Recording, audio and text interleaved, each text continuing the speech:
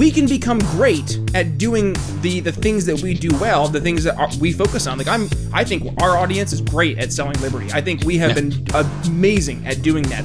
Welcome to the Brian Nichols Show, your source for common sense politics on the We Are Libertarians Network. As a sales and marketing executive in the greater telecommunications cybersecurity industry, Brian works with C-level executives to help them future-proof their company's infrastructure for an uncertain future. And in each episode, Brian takes that experience and applies it to the liberty movement. You start to ask questions that pique his interest and get him to feel like, okay, this guy's actually got something that maybe can help me out. And then in your asking of questions and trying to uncover the real problems, build that natural trust. I know I went in a monologue there, man.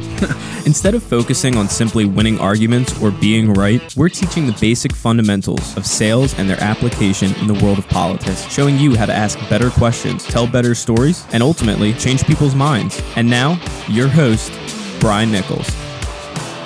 Well, hi-de-ho there, folks. Brian Nichols here on The Brian Nichols Show. Happy Saturday. And yes, of course, you know what that means. Get ready for one of our returning guests returning to the program for a solo short. That guest, one Kimberly Ross. It's been a few years, believe it or not, since we've had Kimberly on the show, but she returns to the program to help answer the dreaded question that libertarians face. Yes, that abortion question. So, with that being said, on to the show, Kimberly Ross here on The Brian Nichols Show. Hi, my name is Kimberly Ross. I'm a freelance opinion writer with bylines at the Washington Examiner, USA Today, Arc Digital, and elsewhere. In less than 10 minutes, I'm going to discuss a topic relevant to any who are concerned with liberty, the abortion issue. When you think of abortion in America, strong division and anger automatically come to mind. It is one of the most popular topics in the ongoing culture war. Generally, those to the left of center support it, and those to the right of center do not. It is an issue that some Americans use as a litmus test for voting decisions. Abortion supporters feel strongly about defending a woman's right to choose. Abortion opponents feel strongly about defending the right to life for unborn children. I'm a conservative with some libertarian leanings who's felt politically homeless for several years. One plus to feeling uncomfortable with labeling myself a Democrat or Republican is a bit more perspective on the hot button issues. I'm not perfect, and I have my own biases, but I do believe my personal beliefs have strengthened and matured as I've been disconnected from the larger, more established political parties. I've been pro-life since I was a teenager. I've been involved in the movement for decades, giving time, money, and using my words to talk about life. I'm a mother of 2 young boys, and my pro-life stance has only deepened through the experiences of pregnancy and parenthood. At the same time, my compassion has grown as well. Pregnancy, labor, and child rearing are exhausting, expensive, time-consuming, yet worthwhile pursuits. All of these things are natural, yes, but that is not synonymous with easy. Going through these stages without a support system is something I simply cannot comprehend. Yet many women find themselves in that very spot. Some of them truly believe abortion is the answer to their current and future problems. A key to meeting these women where they are is understanding that not everyone is ready or willing to become a mother. Abortion looks like the only solution to their dilemma of, what should I do? That must be understood by those opposed to abortion, whether it be at the first sign of life or in the 3rd trimester. The new controversial abortion law in Texas is shining a spotlight on the incrementalist versus absolutist war among pro-lifers. Some prefer a step-by-step approach whereby restrictions at 20 weeks and 15 weeks are secured first. Others prefer what is essentially a complete ban, as is the case of the Texas heartbeat law. In the fallout, there has been discussion about banning versus ending abortion. As David French notes, these are different goals. One is a legal block that keeps a woman from procuring an abortion. The latter is a continuing cultural campaign to remove the need for abortion altogether. This is a perfect example of legality not being the same as morality. I've always thought that those who prize liberty above all else should be some of the most passionate pro-lifers on the planet. Libertarians who believe abortion should be defended are deeply misguided. If anything is a textbook example of the non-aggression principle, it's defending the unborn against targeted destruction by way of abortion. Personal freedom is well and good and should be supported up until that freedom is a direct assault on someone else, especially when that assault is actual violence. It has become increasingly clear that Americans who are against abortion, whether they be Republicans, Libertarians, or Democrats, are really not united in the fight against it. When a new pro-life law gets on the books, there's a small sense of mission accomplished. With each illegal victory, there's too much of a reliance on what the law can do to right the post-Roe wrongs compared to what grassroots change can be made to turn the societal tide away from acceptance and, yes, even need. We battle and argue on social media, leave comments on articles, vote for pro-life candidates, and believe we're true combatants who are making a difference. There's nothing wrong with any of those things, but what tangible effect do they have? How do these activities really, truly impact the communities around our nation? How do they address the real needs of women with burgeoning bellies who are abandoned by significant others or family members and feel lost? Without practical assistance and support, always tethered to compassion, the pro-life movement is not much more than any other online drama of the political variety. Sometimes when I bring up the disconnect between online arguments and real-world help, I'm met with, "How dare you? Pro-lifers are committed to grassroots help." Yes, it's true that many are, but some are not. As others have noted, if the pro-life movement is so concerned with investing in lives in their own backyards, why are pro-life pregnancy and crisis centers always desperate for donations? Why does the eagerness to deliver a devastating pro-life tweet or status not translate to offline aid?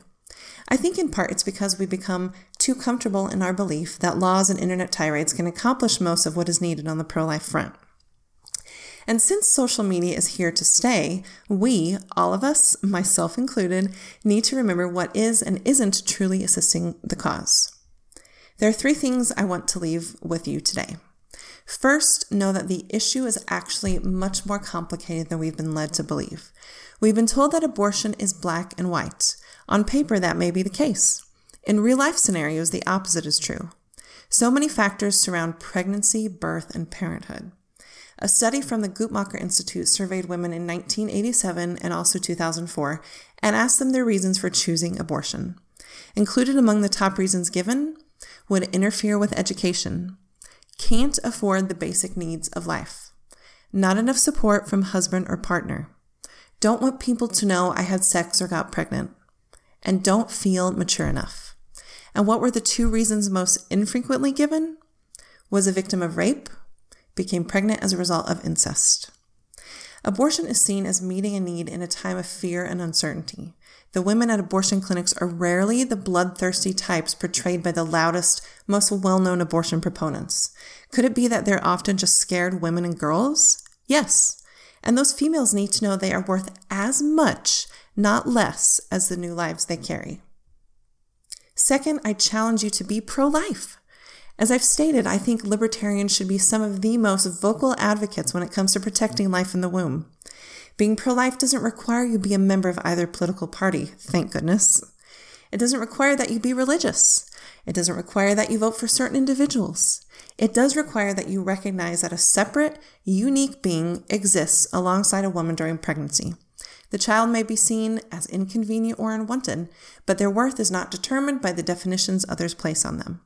Yes, a woman's bodily autonomy should be protected, but there's no contradiction in believing both a woman and her unborn child have extraordinary value and that the child should be allowed the right to life. It also doesn't require that a woman keep her child, since adoption is a beautiful option. But extinguishing that new life is neither moral nor in keeping with any consistent aspect of the liberty movement. Last, I encourage you to be involved in concrete ways that make a difference. Get offline and use your time and resources to help those in your community who find themselves pregnant and scared.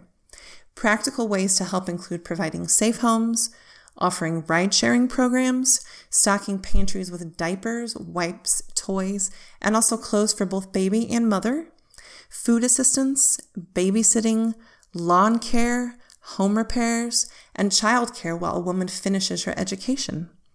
Pregnancy centers also need monetary donations if they provide ultrasounds and medical care free of charge. The list of needs is practically endless. Over the years, the abortion rate has dropped. Abortions have declined when both Democrats and Republicans have been in power. Those who support and oppose abortion should have one thing in common: the desire for fewer abortions. That can only happen if there are practical steps toward reducing need and offering support. Women matter. Babies matter. And if you care about liberty, you should actively care about them both. Any other conclusion is simply not an option. Thank you.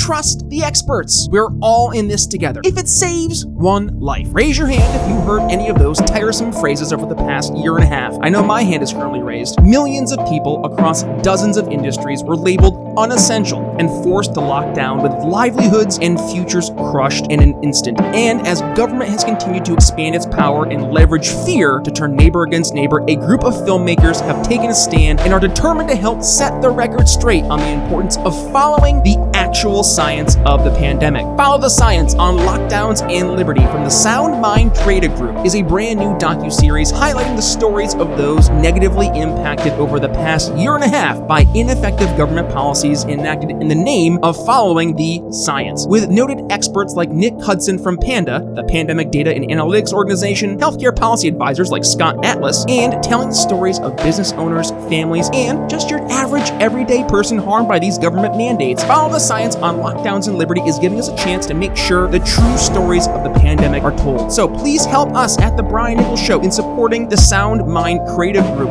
With noted figures in the Liberty movement like Dr. Tom Woods donating thousands of their own dollars to this project, you know just how important this project is. So head to briannicholsshow.com/follow the science to donate and catch their brand new trailer to the docuseries one more time. That's briannicholsshow.com/follow the science. Alrighty, folks, that's going to wrap up your solo short with Kimberly Ross. Thank you, Kimberly, for joining the program and, of course, giving your perspectives. It is a hot topic issue and one conversation that people do tend to avoid. So thank you, Kimberly, for never shying away from a very important conversation, and one I think that, yes, it is. We will one we continue to have here in the Greater Liberty Movement. So, folks, if you enjoyed the episode, please do me a favor. Make sure you go ahead and give Kimberly some love. And when you do, make sure you go ahead and give yours truly a tag as well at B Nichols Liberty. And of course, share the episode. With that being said, coming up here tomorrow, it is my honor and privilege to do a re-air. And it's a great throwback episode with the late, great Steve Horwitz. He was the former distinguished professor of free enterprise in the Department of Economics at Ball State University, and one of the first guests we had here in the program really talking about economics and their application to the ideas of liberty. Steve recently passed away from cancer. Yes, a big FU to cancer from stealing another amazing human being, another light of life. But a great conversation, and this is why we really get such value out of these conversations, is that you have such amazing people like Steve on the program where we can go ahead, have these conversations, and they're there for posterity. So make sure you go ahead, hit that subscribe button so you're not missing tomorrow's awesome throwback episode with the great late Steve Horwitz. That being said, folks, thank you for joining us on today's episode of The Brian Nichols Show. So that being said, signing off for Kimberly Ross. We'll see you tomorrow. Thanks for listening to The Brian Nichols Show. Find more episodes at briannicholsshow.com. If you enjoyed today's episode, don't forget to subscribe. Want to help us reach more people? Give the show a 5-star review and tell your friends to subscribe too. Find us at briannicholsshow.com and download the show on Apple Podcasts, Spotify, or wherever you listen to podcasts. Follow me on social media at bnicholsliberty and consider donating to the show at briannicholsshow.com/support. The Brian Nichols Show is supported by viewers like you. Thank you to our patrons, Daryl Schmitz, Laura Stanley, Michael Lima, Mitchell Makowitz, Cody Johns, Craig DaCosta, and the We Are Libertarians Network.